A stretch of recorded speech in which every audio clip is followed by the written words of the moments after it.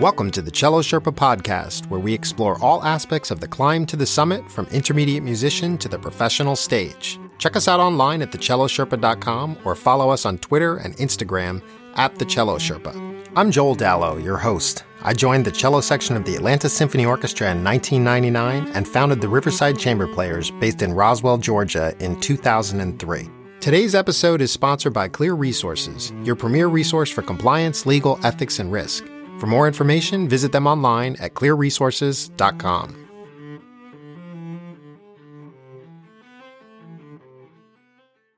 Jonathan Colbert is a double bassist who's had a very successful career performing all over the world in many orchestras, including 4 years serving as co-principal bass of the Royal Danish Orchestra in Copenhagen, Denmark, and also he spent 2 years in Sweden with the Gothenburg and Malmö Symphony Orchestras. He is currently the double bass professor for the University of Memphis Scheidt School of Music. Thank you so much for joining us today on the Cello Sherpa podcast. Thanks for having me, Joel. So as an Atlanta native and the child of two legendary music educators, you bring a unique perspective to being raised as a Black musician in the not very diverse field of classical music. This is a hotly debated topic right now, as many arts organizations are making a concerted effort to change the faces of their organizations. And we have talked some about this on the podcast, but I thought it would be great to continue to talk about some of the difficult subjects surrounding the lack of diversity in our field and get your perspective on what we can do to change this. We've talked about the Atlanta Symphony's talent development program here before, but for those who might not know anything about it, it is one of the longest-running, year-round musical education diversity programs, and it provides 25 young Black and Latinx musicians with the highest level of musical training each school year. What are your thoughts on programs like this? Is this the right approach to solving this problem? Well, I think it's one of many steps to solving this important problem and topic that we're discussing today. But first of all, shout out to my parents, who they are incredible and they paved the way for me to have these opportunities. But I think that the talent development program is great, and they're lucky to have so much support, and the orchestra, people are behind it, and the talent is there, and the kids that are there are getting a lot out of the program. I think that the most important thing is if everybody's invested in it, meaning the board, the administration, the musicians, most importantly, then the people that are in the program are going to get the most out of it. And the people who are in the orchestra can see that this is not just a fellowship because people are Black and brown, but because they're really good. Mm-hmm. Where do you think the program could use improvement? I think the program, any of these fellowship programs, can always have more support, any arts organization for that matter, from all different kinds of directions. But I think that really keying on what are we doing for these students to help them have a career in music, mm-hmm. right? Like, we're giving them instruction, they're going to get better at their instrument. But outside of that, when they leave, what are they really getting out of it? What more can we do? Like, I think a big thing that needs to happen in any of these programs is mentorship programs. And I think they have like mentoring at TDP. But the bigger topic is it's hard to have a mentor that has gone through things that you're going to potentially go through, talk to you about, okay, this is going to happen. People are going to do this. You might be in this kind of situation, is really helpful.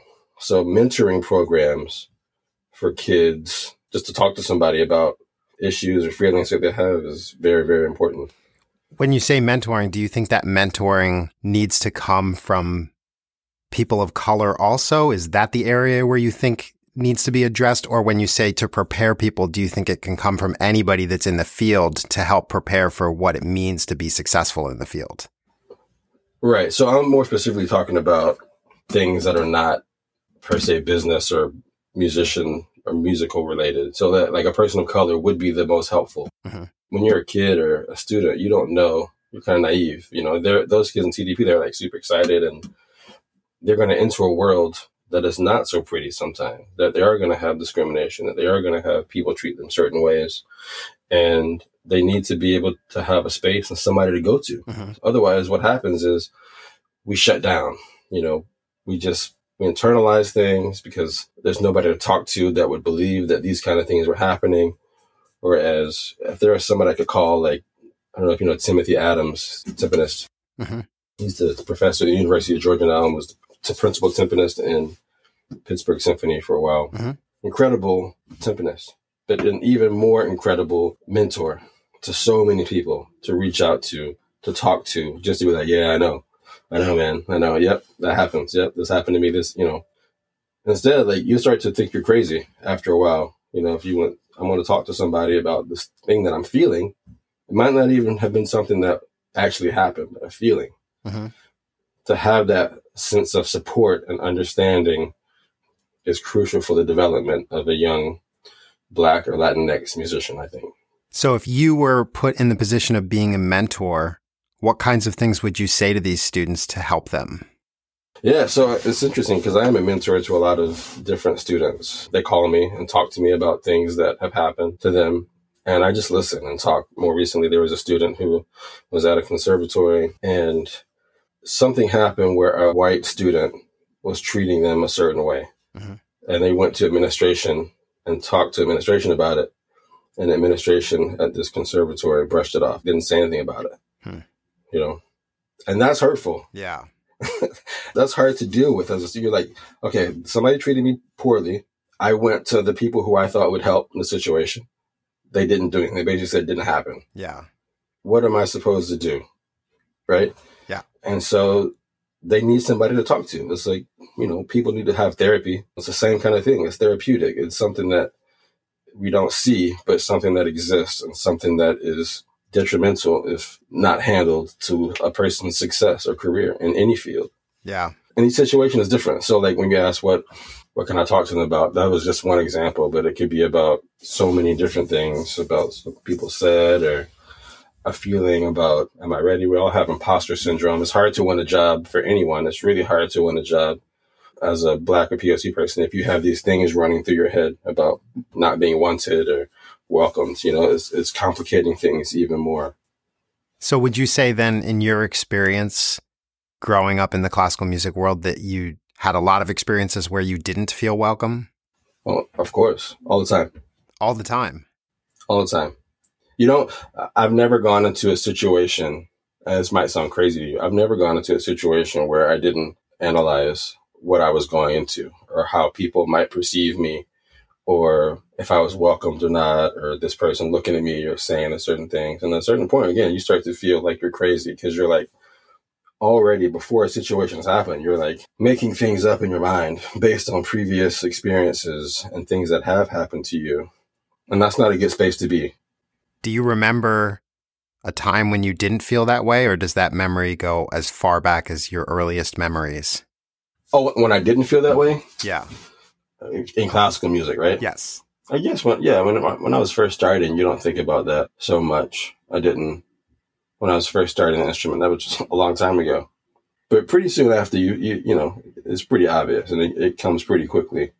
If you don't have a community around you, which is why TDP is great, because there's a whole bunch of those kids, and I guarantee you, they share stories and talk about things all the time that they've experienced with each other because they have a community.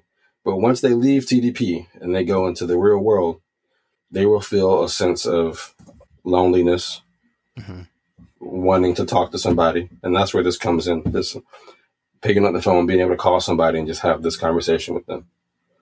And would you say that comes from actually not really being welcomed wherever you are, or is it a perception of not being welcomed based on a lifetime of experience, or a combination of both? And how can you maybe talk about some of the ways that it manifests itself in an orchestra? Because for me, from my own ignorant point of view, when it comes to this, mm-hmm. I've of course never, number one, thought about it, or number two, felt unwelcome in that environment ever. So it's hard for me to imagine what kinds of things people would do that would make you feel like you weren't welcome. Yeah, it's a good question. I think that it's a combination of the two things, right? It's a combination of things that have happened and things that you're anticipating happening, right? And it's not like it's anything huge, like somebody is yelling at you to get out or like whatever. But, if you walk into a rehearsal and people just ask certain questions that I don't necessarily think they would ask other people. It used to be a joke when I was in school, right? Like, I would walk around and you meet people and talk to people in different programs. And you say, oh, I'm a bass player. I say, oh, cool, you play in the jazz division, right? And so they would just automatically assume that I was in the jazz division, right? Okay. And so even in Like I've played in some of the great orchestras in this country. I remember going to one of those orchestras into rehearsal, being super excited. And one of the other musicians came up to me and was like, "Oh, so what other kind of music do you play? I mean, you just don't play classical, right?" Mm-hmm. And like that question might, like to other people, might feel like, "Oh, that's nothing. They were just interested in what kind of music you played." But I find it hard to believe that that would be the first question somebody else would get asked if they were just coming to play. Yeah, that makes sense. Yeah, not like where you went to school or we're happy to have you here, but like, oh, what else? Like, okay, this person must be here because of whatever reason. And so like immediately the wheels start to spin in your head when you start to get questions like that. Yeah. Wait a second. Do other people get questions like that? Or like that? So it's bizarre. I've never been asked that question. In case you're wondering. Exactly. Nobody would ever ask you that. So then what can we do as musicians to make sure that you do feel welcome? I think that that's on the responsibility of organizations and boards to make sure that you're diversifying everything in your organization from the top down. Mm-hmm. And so if I go to an organization, and I know that people have their biases, and we all have that. Yeah. But if I go into a building and from any level, or I can just go to the internet, look on your website, and I don't see a diverse group of people working for your organization, mm-hmm. I'm going to feel a certain way about it. I think organizations now need to go out of the way, and whatever that means, in recruiting people to just apply, to make sure that you're getting a diverse pool of people throughout the building. Because what you're signaling to people who might be looking for that kind of stuff is, look, we have people here from all different backgrounds. And so even if I have these kind of conversations with people who ask those kind of offhand questions, I know that, okay, well, whatever. Not everybody's like that. Maybe that person had no ill intent. It was still a weird question, but the organization as a whole, I feel like they're trying to make an effort to involve more people. That says a lot to people, because I think Black and POC people look for that. They want to feel like, I don't want to be the only one, which happens a lot, because when you're the only one, there's pressure on you all the time. People want to pull you in all different kinds of directions. They want to show you off. You're like a pawn. Yeah. To them, Yeah. And that's tough too. You want to know that I can go to that person in administration. We can sit down and we can have a conversation about just whatever. Yeah. I need that. Yeah. So you want to see the tone kind of set from the top down, that it starts from the top and is involved in the entire organization. And then you feel like you'll be in a place where even if on stage you might not be. Well, yeah. And not only that, it's more so for the people who are not POC or Black or Latinx, because they're also going to see that. They're going to see, oh, wait, everybody who's here is great, because we have people in management who are Black or Latin or women or whatever. Yep. They're not just going to see all white men working at the top. And then when some person of color comes in, they're not going to know how to act because they're never around it. Right. And then if you feel like you've been put in an uncomfortable situation, you then know you can go to somebody in the management team and talk to them, and you'll get some support, as opposed to the story you told before about not getting support. Right. Yeah. Right. And that's hard, because the change doesn't, the orchestra and the people in the orchestra can only do so much. But until management, boards, administration really start to make a change, we can't do anything without them. Yeah. Yeah. And that brings up the point. I mean, when people see most professional orchestras perform, they'll in most cases see a stage with very few people of color. So do you think that matters too? Like, talk about your experience of going to an orchestra as a kid mm-hmm. and seeing that. How does that affect you if you are a person of color? Right. So in any endeavor, being a minority, again, once you get older, unfortunately, these are things that you take into equation when you go to a place. It's just for me. Should I be here? Mm-hmm. Are there other people that look like me? And when I was a kid, I still feel like I'm a kid though, but when I was a young kid, I went to the symphony for the first time. I was studying with Ralph Jones, uh-huh. and I'd never been before. Even though my parents were musicians, I never went. I heard stuff on the radio, on TV, or whatever. But being there live and that energy was mind blowing for me. I remember it very vividly. It was like a Bach Passacaglia or whatever, but it was amazing. Uh-huh. I still remember that performance. But at the same time, I remember I was the only one in the room, stage, audience, both. Oh wow. You think about that. It's very hard not to feel that. That's a whole nother conversation we could have about as a concert goer, when I'm a kid and I'm the only, and those people who are coming there and they're donors and they're paying money to come see this symphony orchestra that's so fancy, whatever, and I'm there. Yeah. They're like, what's he doing here? Yeah. You know, this is our space. Not that they're saying that, but these are the wheels that go on. That's how you feel. Yeah. You know, like you feel not welcome in that. And you sit really quietly. I didn't know what to do. Everybody's dressed up. I maybe had some jeans on or something. Mm-hmm. It's hard. Do you think that's changing? I definitely think it's changing. I guess I'll speak on Atlanta since that's where I'm from and that's where you work. That the city is very prideful on all the stuff that we've had to go through, especially Black people. From the civil rights movement. We take pride in that. As we went through a lot. We're still going through a lot. You know, with the leaders that we've had, none of that would have happened without the Martin Luther Kings, the Andrew Youngs, you know, the John Lewises of the world. There's a reason why now there's a high percentage of Black people in the cities because they had to fight for that. Yeah. Really hard. So we take pride in all of those leaders and talk about them and say their name as much as we can. But I do think that when I go to a concert in Atlanta, the audience is changing. That's for sure. And I try to make an effort to talk to people as much as I can. Mm-hmm. And of course, the first thing people say when they see me, I'm talking to a Black concert goer, 100% out of every time I talk to them, the first thing will be, it was so nice to see you up there. Yeah. It won't be like, oh, that was an amazing concert. It'll be like, so good to see you up there. You know, not too many of us, you know? Yeah. And so it's because of the barriers that have had to be broken in any thing, but when you're in a space that typically doesn't have Black people or brown or Latinx or POC, it's difficult, and people can see that. They see the story immediately. I'm sure they start to think about, wow, what has he been through? What does he go through on a daily basis that he can't even talk to people about, because that would just create a whole nother issue. Yeah. So, but it is getting better. Yeah. Well, that's good. And why do you think it is getting better? That's a good question. I think that TDP is a good reason why. That's a good signal for people who are coming to the concerts for the first time. They say, oh, this orchestra has a diversity program for people. They're trying to make an effort. Mm-hmm. You know, I talked about the signaling earlier. People want to see that. And, you know, in this city, there is a high number of Black people. So the numbers they're going to be higher than in other places because there's simply more Black people that like the art, that like the cultural things, that like to come to concerts. And the symphony is trying to do more things, it seems like, to reach those people, to bring them in, which is great. So you think repertoire does make a difference when it comes to attracting audience members? Of course, yeah. Classical music obviously is traditional, you know, white men that have written pieces for orchestras. Yeah. And now we've started to more recently play music by women, Black, brown, POC people, which is amazing. And that's going to draw people in, of course. Okay. Now, musicians don't like it.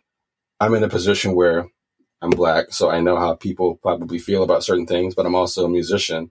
So I hear the things that people say or go through or whatever. And we're trained, right? Classical musicians are trained to play classical music. Yeah. A specific way. And so when you do get the job and you reach that pinnacle of your career and you have to play movie concerts or pieces by people you didn't hear of when you were at conservatory studying, people are, oh, this is beneath me or whatever. When in all actuality, like, if you want like a greater job and more people coming to concerts, and each time you play something by somebody else, you're expanding your community. Yeah. You're expanding the people who are going to come to concert. These communities, they talk, they know, they look for this kind of stuff. The Black community, when there's a Black person coming or singing or soloing, they will be there. I didn't think that it was actually that simple. So that's good to know. For sure. Black people want to support Black people. Yeah. You know, being successful. I'll just put it like that. If you're there and you're successful, we'll be there. Because of everything that we've had to go through and continue to go through. Yeah. And that's the thing. I often think that if we had a talent development program in every city, and that the talent development program had 100 students in it instead of 25, right, it seems like that would make a difference. But I also think the numbers need to be even bigger than just TDP in every city to really make the kind of difference that people want to see. Right. So let's talk about the barriers. Mm-hmm. If somebody gave you an unlimited budget to solve the lack of diversity in our field, what kinds of programs would you put in place to make effective and lasting change? And how would you deal with the barriers that are in place? And what would you do to remove them? Well, I think that there's a lot of barriers of entry, but I think I'm not sold that it's completely a money thing.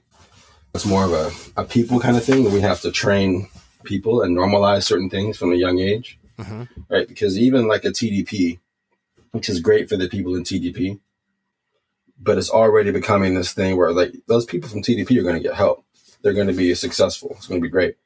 But the people who, the non-POC people are also not getting the experience from a young age of playing together with those people, right? Yeah. Luckily here we have, in Atlanta, we have, the youth orchestra, which is great. A lot of the TDP play in there. So a lot of times people in the youth symphony here they'll play along many different cultures. And I think that that's beautiful. So if I had an unlimited budget, I would really spend a lot of time training and normalizing things so that people who are non-POC could really be around POC people. Because that's what it is. When you're young and you play classical music, you're not going to be around that many people of color. The older you get, it's less and less. Yeah. And I think that's what it is. We have to just normalize diversity. Well, I guess when I ask about the budget, I think of that more in terms of, from my perspective, I think the problem is we just don't have enough people playing music, classical music, at an early enough age to really make the numbers balance out to what we'd like to see in our communities. And this comes from decades of cutting arts programs and orchestra programs and band programs in schools. And if you started earlier, and that's where I think that if there was an unlimited budget, it seems to me like if we put these programs in every school in every major city, at least, that we would make a lot more headway. Oh, absolutely. I 100% agree. Yeah. TDP is great, but at that point, it's not too late, but it's like those people are on a path. They're on a trajectory already. Yeah. Right. But if you did that from a young age earlier with kids, you'd have a lot more people, I think. Yeah. I don't know if I have the answer for the exact solution, but doing something earlier for students, even if you had an unlimited budget, it goes back to our previous topic about classical music. Because if you teach somebody how to play an instrument, even if it's not traditional classical or whatever, if orchestras started programming things differently or like changing how they looked at what is classical, what is traditional, there would be a space for a lot more people to come play and do things and be a part of and different programs. And there'd be more creative things that people could do that weren't so traditional that, okay, you're not in the orchestra though, so we don't have a space for you. Yeah. We're so caught up in this one way, this one classical traditional way. And I know that's what we're talking about. We're talking about orchestras and getting numbers up. And I know that's what we're talking about. But I think that's part of this thing. Because if people get off that track or something happens, then they're like, oh, there's no way back on. I'm done. I'm out. Yeah. Whereas if the track was wider or there was more tracks, you could go this way to get that. There's many different paths. And in the end, maybe we could all meet in the same place and play music together some kind of way. It seems like the conflict comes from those who see the orchestra as a traditional institution that is doing something historically the same for hundreds and hundreds of years, and people who don't want to see that change versus the people who look at an arts organization as something that serves the community and reflects the community and changes with the community and pushes messaging out to the community and becomes, sort of like an artistic political machine too, because you can make change through compositions that people write. There's plenty of things that make a statement that is powerful. So I think that is really, it seems to me, where the conflict is coming from. Are we just a traditional orchestra that's still mimicking something that's been the same for all these years and we're not going to change? Or are we going to flex and change with the times? Right. And we should. But I think it comes down to another thing we talked about earlier, like administration. Because when you go to a concert, when I went to a concert as a little kid, I walked into a club. There was a club of people who were traditionally going to these concerts, who were donors, who were supporting the orchestra, right? Yep.